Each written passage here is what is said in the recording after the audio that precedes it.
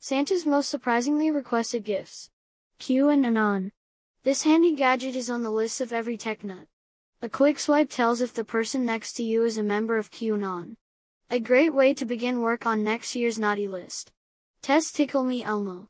The perfect gift for that someone who has always been curious about what it would be like to teabag a member of the Sesame Street gang. Stew-Quet.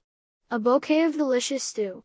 For the person on your list who is impossible to shop for, and also loves stew.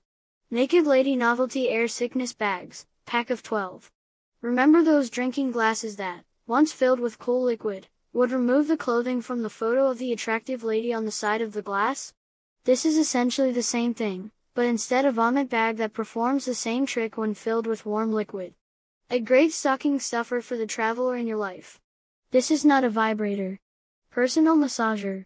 Comes packaged in a container with This Is Not A Vibrator, printed in bold type to let the others celebrating the holiday with you know that, in no uncertain terms, this personal massager is definitely not going to be used as a mechanical penis.